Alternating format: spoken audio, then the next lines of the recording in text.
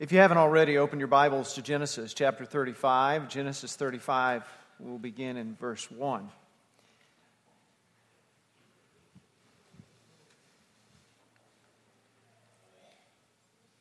God oftentimes mercifully shocks us from the staleness and the sinfulness of our relationship with Him. And He may even use our own sinfulness and shortcomings to do that. He loves us so much that He will allow us to hurt in order to turn back to Him.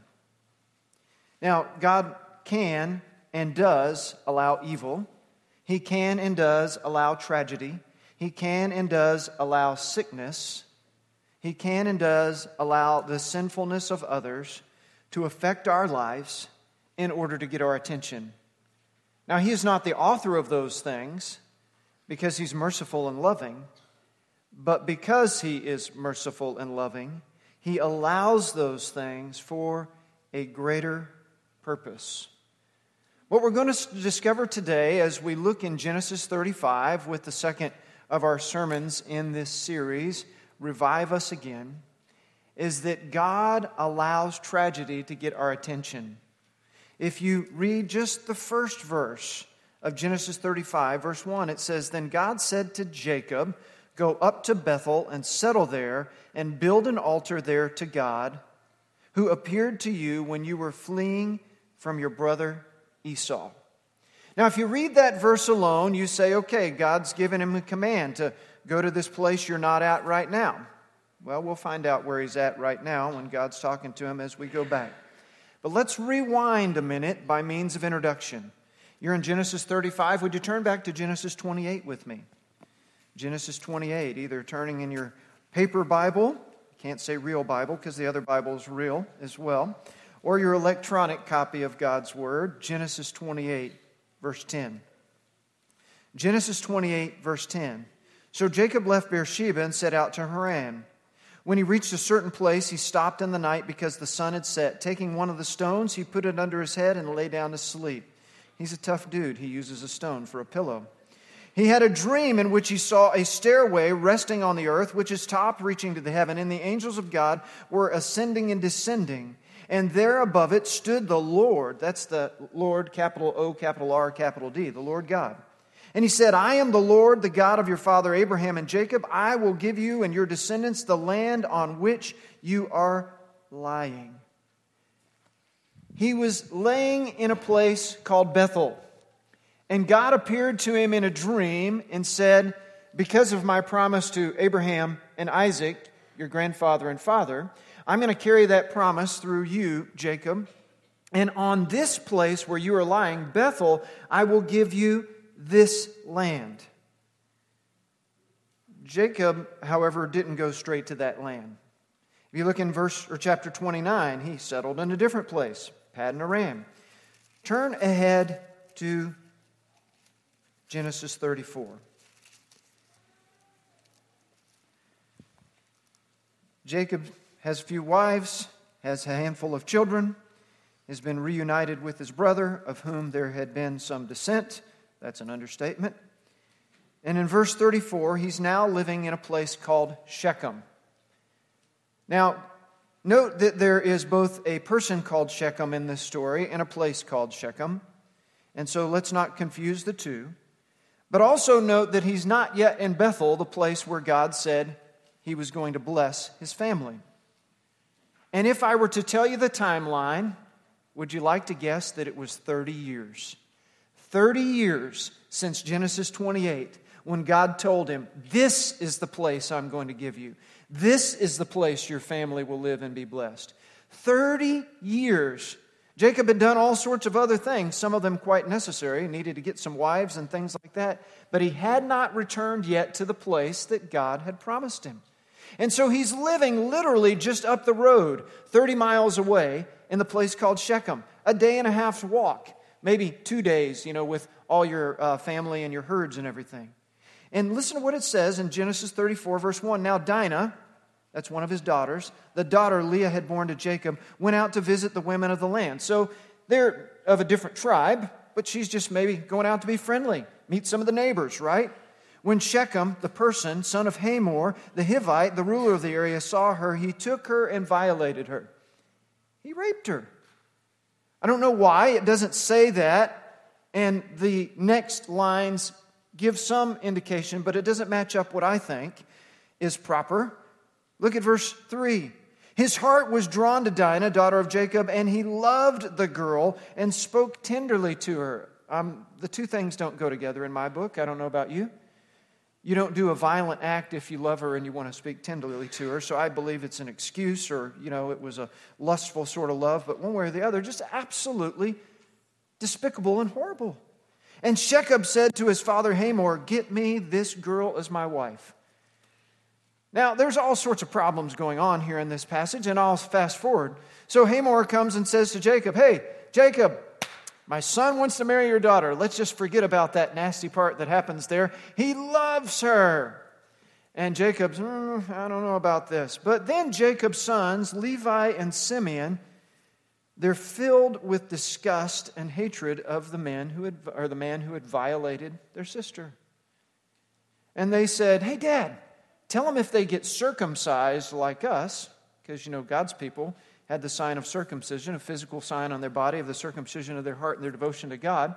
Tell them if all the males in this tribe get circumcised, then he can marry our sister. That wasn't really their plan. If you read on in Genesis 34, you see on the third day after the men had been circumcised, they're still laying around in pain. Levi and Simeon went and slaughtered every man in that village, took all of their possessions and all of their wives as their own in plunder. I'm reading this story and I'm going, wait, I've read this before, but when you think about it, this is just absolutely brutal and unbelievable. And so this is Genesis 34, right? This is the tragedy. Genesis 28 was the promise. I'm going to give you this place. Your family's going to grow great in this place. But Genesis 34 is the tragedy. One young lady gets raped, and then her whole village gets murdered, and every one of her people is plundered and carried off into captivity because of that.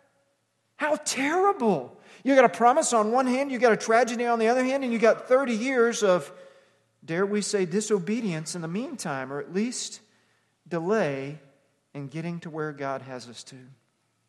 We've got our scripture memory verse of the month. We'll give Chris a second to put that up there. Psalm 85:4. Psalm 85:4, and let's read that together with the reference first. Then we'll say the verse and reference again. Psalm 85:4. Now restore us again, O God of our salvation. Put aside your anger against us once more. Psalm 85:4. Now you're back to Genesis 35 with me. Would you stand with me in the honor of reading God's Word as we read verses 1 through 15, having tried to properly set the stage for both the promise and the tragedy that leads us to this passage. Verse 1 again. Then God said to Jacob, "Go up to Bethel and settle there. Build an altar there to God who appeared to you when you were fleeing from your brother Esau 30 years ago." So Jacob said to his household and to all who were with him, "Get rid of your foreign gods you have with you and purify yourselves and change your clothes. Then come, let us go to Bethel, where I will build an altar to God, who answered me in the day of my distress, who has been with me wherever I have gone." So they gave Jacob all the foreign gods they had and the rings in their ears, and Jacob buried them under the oak at Shechem. So the place called Shechem, not the person. Verse 5. Then they set out, and the terror of God fell upon the towns all around them, so that no one pursued them. Jacob and all the people with him came to Luz, that is Bethel, in the land of Canaan. There he built an altar, and he called the place El Bethel, because it is the place that God revealed himself to him when he was fleeing from his brother. Verse 8. Now Deborah, Rebekah's nurse, died and was buried under the oak below Bethel, and it was named Allon Bakuth. Verse 9. After Jacob returned from Paddan Aram, God appeared to him again and blessed him. God said to him, "Your name is Jacob, but you will no longer be called Jacob. Your name will be Israel." So he named him Israel. Verse 11. And God said to him, I am God Almighty. Be fruitful and increase in number. A nation and a community of nations will come from you, and kings will come from your body. The land I gave to Abraham and Isaac, I give to you. I will give this land to your descendants after you. Then God went up from him in a place where he had talked to him. Jacob set up a stone pillar at the place where God had talked to him, and poured out a drink offering on it, and poured oil on it. Jacob then called the place where God had talked with him Bethel. Let's pray. Our Father in heaven, as we travel back in time, millennium, with this story today, we recognize that because you are sovereign, your truth is timeless. And even though we may have no tragedy of such magnitude in our life, there's a message you have for each and every one of us. And we pray that you speak to us, that we'd be humble and broken, and that you'd be able to work your miraculous, gracious work of revival in our lives. And all God's people said, amen. You've got your first line on the point of your outline, or on the top of your outline, is really a summary.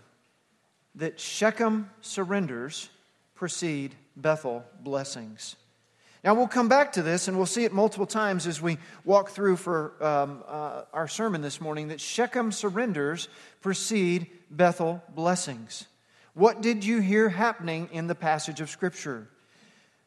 God called them back, but they had foreign gods in their life, false gods with a little g, and they needed to surrender those things, and they did so at the oak of Shechem. And they buried them there. It says later in Scripture that they were dug up and burned up. Burned up not to be melted and recast, but burned up completely. That Shechem surrenders precede Bethel blessings. And so it leads me to ask you, and leads me to ask me, what is the Bethel, the blessing that you need in your life? What could be the Bethel that God desires to give to you that you can't even imagine? But you know God's got something for you beyond what's going on in your life right now. And then, since the Shechem surrender comes first, where's the Shechem that needs to happen?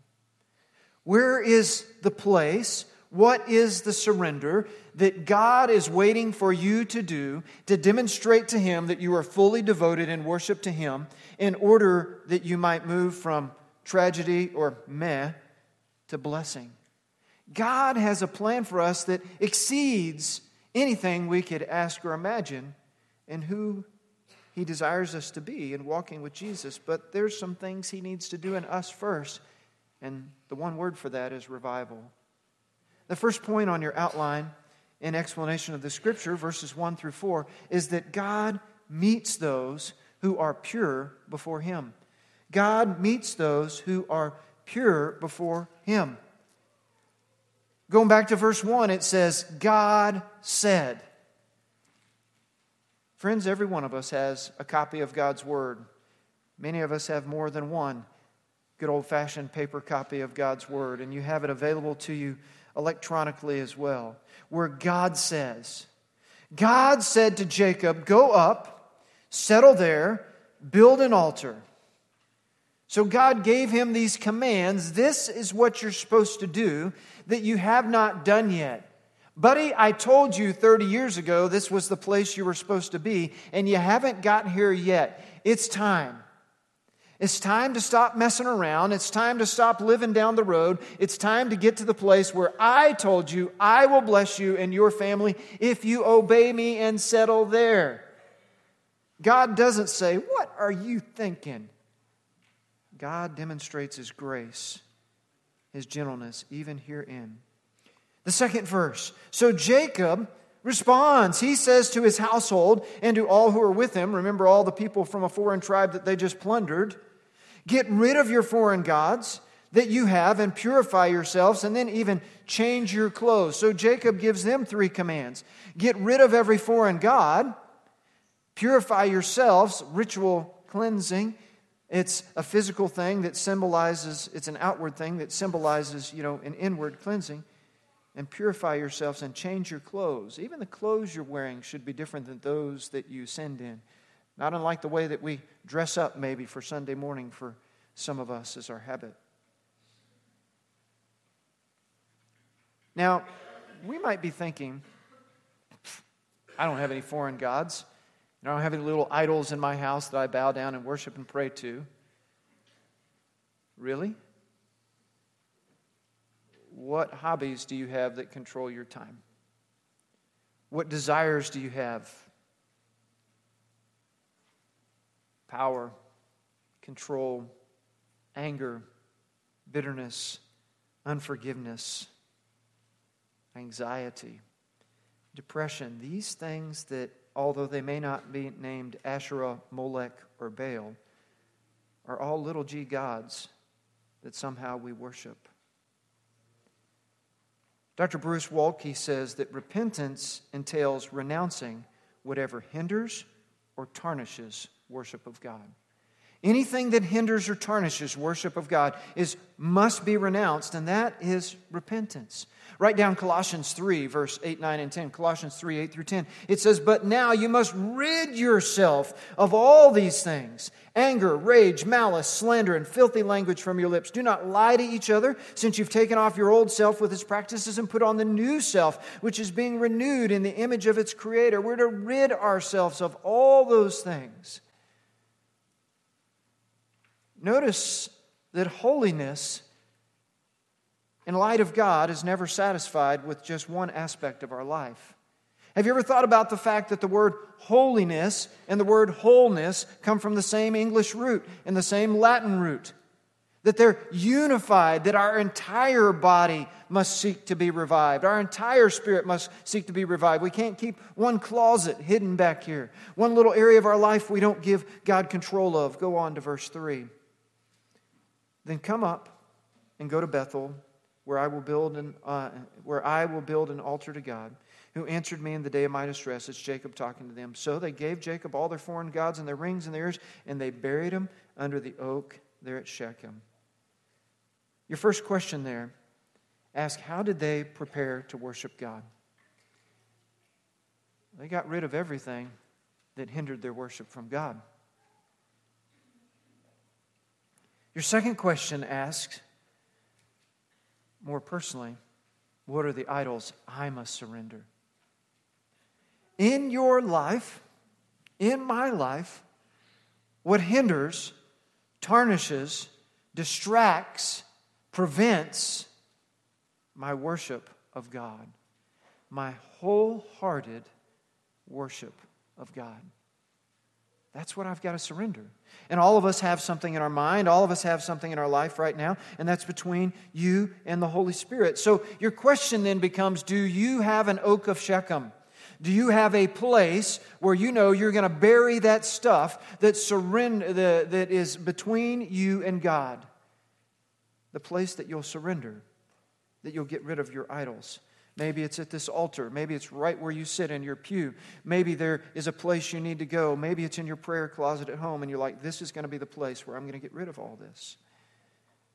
So God meets those who are pure before Him. The second major point on your outline, verses 5 through 8, is that God protects those who are devoted to Him.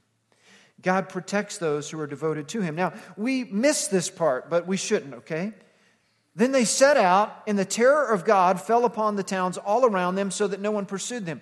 So basically, different tribes, different peoples are living in this area, right? And I told you, they got to go just 30 miles, but, here's a village that's a different sort of tribe, different people, and they're passing another village and passing through their area. And what was common practice back in those days? If somebody passed through your area, you took some toll, You'd come out with your warriors and be like, hey, if you're passing through our land, give us that, or give us that. Or, nasty, terrible things could happen. So they kind of had a truce where they were living, but when you moved from one place to the other, you could be in danger. The interesting thing about this story is, previously in the story of Jacob, anytime he went somewhere, he was fearful of what the other people would do to him. But now that he said, I'm devoting myself to God, I'm finally going to the place of blessing, God has put fear into all the people that Jacob once feared. A total reorientation of what's going on here. Verse 6. So Jacob and all the people with him came to Luz, that is Bethel. So they got there, finally, in the land of Canaan. And he built an altar in the place El Bethel, so literally mean God, house of God. And because that's where God had spoken to him way back when he made the promise, 30 years ago in Genesis 28.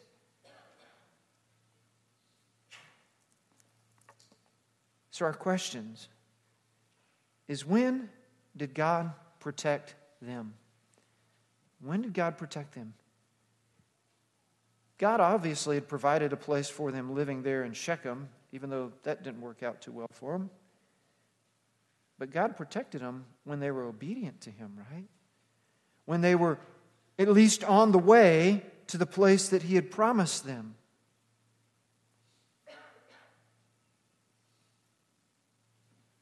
Remember our theme verse for revival in the Bible, 2 Corinthians 7:14, or 2 Chronicles 7:14, excuse me. If my people who are called by my name will humble themselves, that means doing what God wants, obeying Him, getting rid of our idols, whatever it may be, and pray and seek my face and turn from their wicked ways. Sometimes that turning is turning away from a place that we're living, turning away from a lifestyle that we're leading, to turn to where God intends us to be, where God wants to bless us, where God has commanded us to go, and who God has commanded us to become. He says, and seek my face and turn from their wicked ways, then I will hear from heaven and will forgive their sin and heal their land. So your application question there was, when did God protect them? Well, God protected them when they obeyed. The second one is, when should I obey God? I'm not going to ask by show of hands, but if any of us here, God clearly revealed something to us 30 years ago and we haven't done it yet? Some of you are older than 30. Maybe you've got, 40 years since God said something. 50 years. I don't know. Some of us aren't that old, but I guarantee you, all of us have had at least one point in our life, if not dozens or hundreds, thousands, where we know we've disobeyed God. But my question for you today is, what is it right now that the Holy Spirit is saying to you, you need to obey today? So, we see something here. Jacob builds an altar, and he's going to offer sacrifice there. There are two hallmarks of revival. One is the place of revival, or the place of sacrifice, and the other is the revelation of God. So, two hallmarks of revival is it happens in a place. And it could be a spiritual place that we've decided this is it, but it's also a physical place where God comes and visits with His Spirit. But the second is that there is the revelation of God, that God speaks by the Holy Spirit through His Word, through a preacher, directly to you, through prayer, through Scripture. One way or the other, God reveals Himself to you, the believer in Jesus, in a fresh way when you've sought to obey Him in a new way. The altar is our humble confession of sin and our brokenness before God. The Word of God is God's revelation, His command, and He brings revival through that. So we saw first that God protects those who are pure before Him. Second, that God meets those who are pure before Him. Second, that God protects those who are devoted. Let's say to our third point. The third point is that God changes those who are blessed by Him. God changes those who are blessed by Him. Now, you might be saying, I don't want to change my life. All right. Maybe it's not your life. Maybe it's not your address. Maybe it's not your job God wants to change. Maybe it's you within your life, your address, and your job. So after Jacob had returned, God appeared to him again, and He said, your name is Jacob, but you will no longer be called Jacob. Your name will be Israel. Now, this happened before at the end of chapter 28. We didn't read that part for sake of time. So he'd already told him, dude, I'm changing your name from Jacob, like a nickname, Or maybe he kind of kept it between him and God, but one way or the other, he wasn't known as that yet. So God had said to him at the time of the promise, 30 years before, this is going to be your name when you get to the place of blessing. But since he wasn't yet at the place of blessing for 30 years later, God didn't call him by that name. Other people didn't necessarily call him by that name. And it wasn't until here when he was actually where he was obeying God. And he had gotten rid of all the false gods and all the idols and led all his family and everybody with them to do the same thing. That here God says to him, your name's going to be changed. In the Old Testament, a name means character. A name means personhood. The same's true for us today. We talk about having a good name. It doesn't mean that, the name Nora is more pleasant than the name Ariel. Having a good name means that you have character that is becoming of that name. Character of becoming a person that represents God. We talked about 2 hallmarks of revival. Now there are 2 results of revival. The first result of revival is that there is new freedom from sin. And the second result of revival is that we experience a reorientation or a change of who we are, that our character is changed within us because we've rid ourselves of the idolatry and sin that have weighed us down and kept us over here in the place where we're in control, because we've said, I'm getting rid of all the stuff that is sinful and disobedient, and I am going to the place where God has called me. And I'm going humbly before you, God. And when we come to this place, God can speak to us and change who we are. The first question there in your third point is, why did God change Jacob's name? I think God changed Jacob's name because he wanted Jacob to know, I'm changing your character. And there's this one side of you, Jacob, that always tries to do it yourself, that always wants to be in control. And from the very beginning, the name Jacob means supplanter. He was born a twin, and he came out holding on to the heel of his older brother, who was born first, if only by seconds.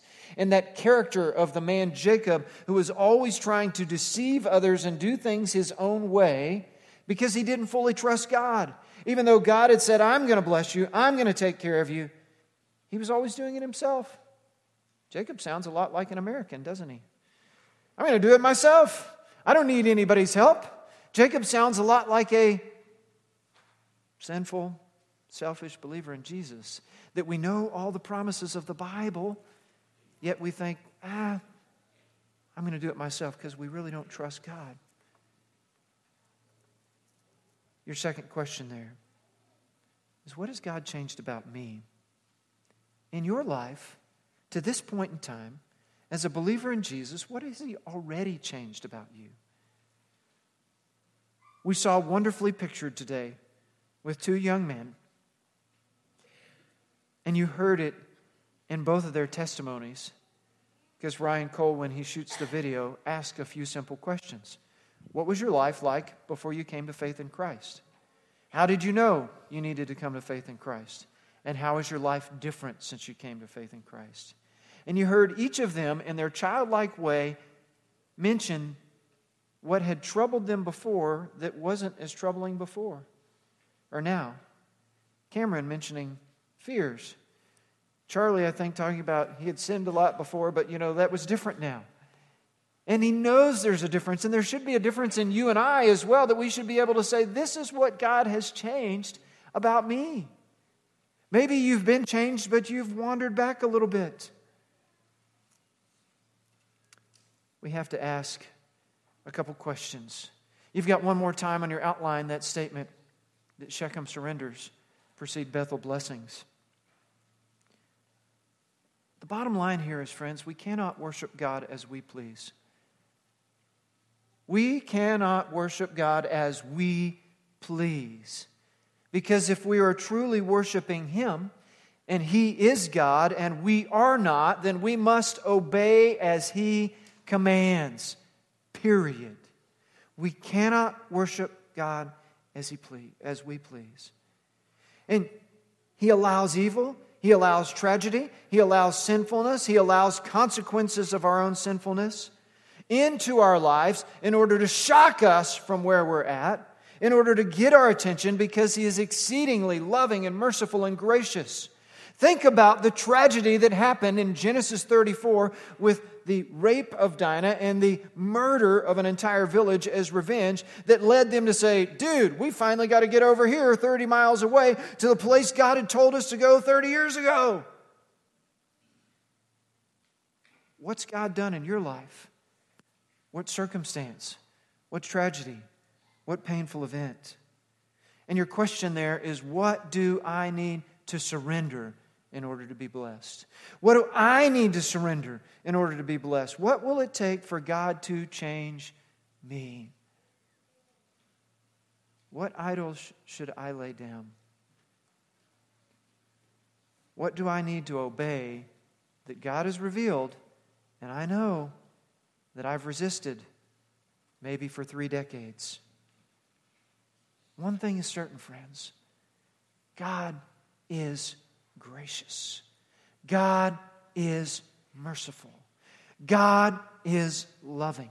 And because of that, He extends to us a message like the one we see today through the life of Jacob, that no matter how you've disobeyed, no matter how long you've disobeyed, that if you will take the steps of surrender and surrendering all your idols, all your stuff, at whatever your oak of Shechem may be, and if you will take that step and turn toward God and move towards Bethel that He has called to you, that place of blessing, that place of promise, that place of obedience, then God will do things in your life that you can't imagine.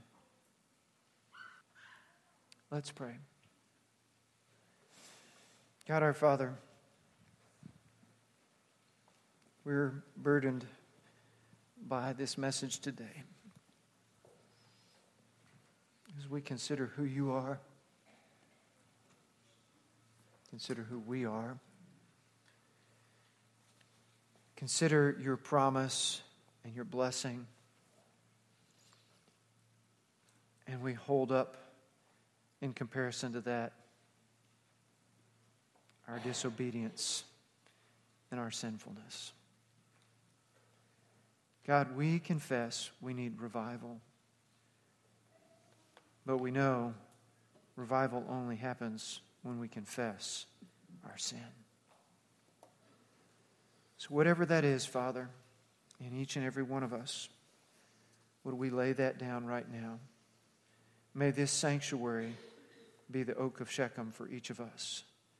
May we surrender in order that You may bless our lives.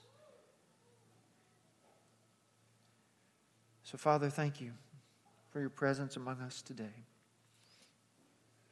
We pray, Father, if there's any person here who's never trusted Christ as their Savior, that they would make that decision today. If there's anyone with questions or concerns, they'd let me or someone know and we can talk. And all of us that need to confess something, whether standing where we're at or filling this altar or talking to a brother or sister in Christ, that we would do that right now as we stand and sing. In Jesus' name we pray. Amen.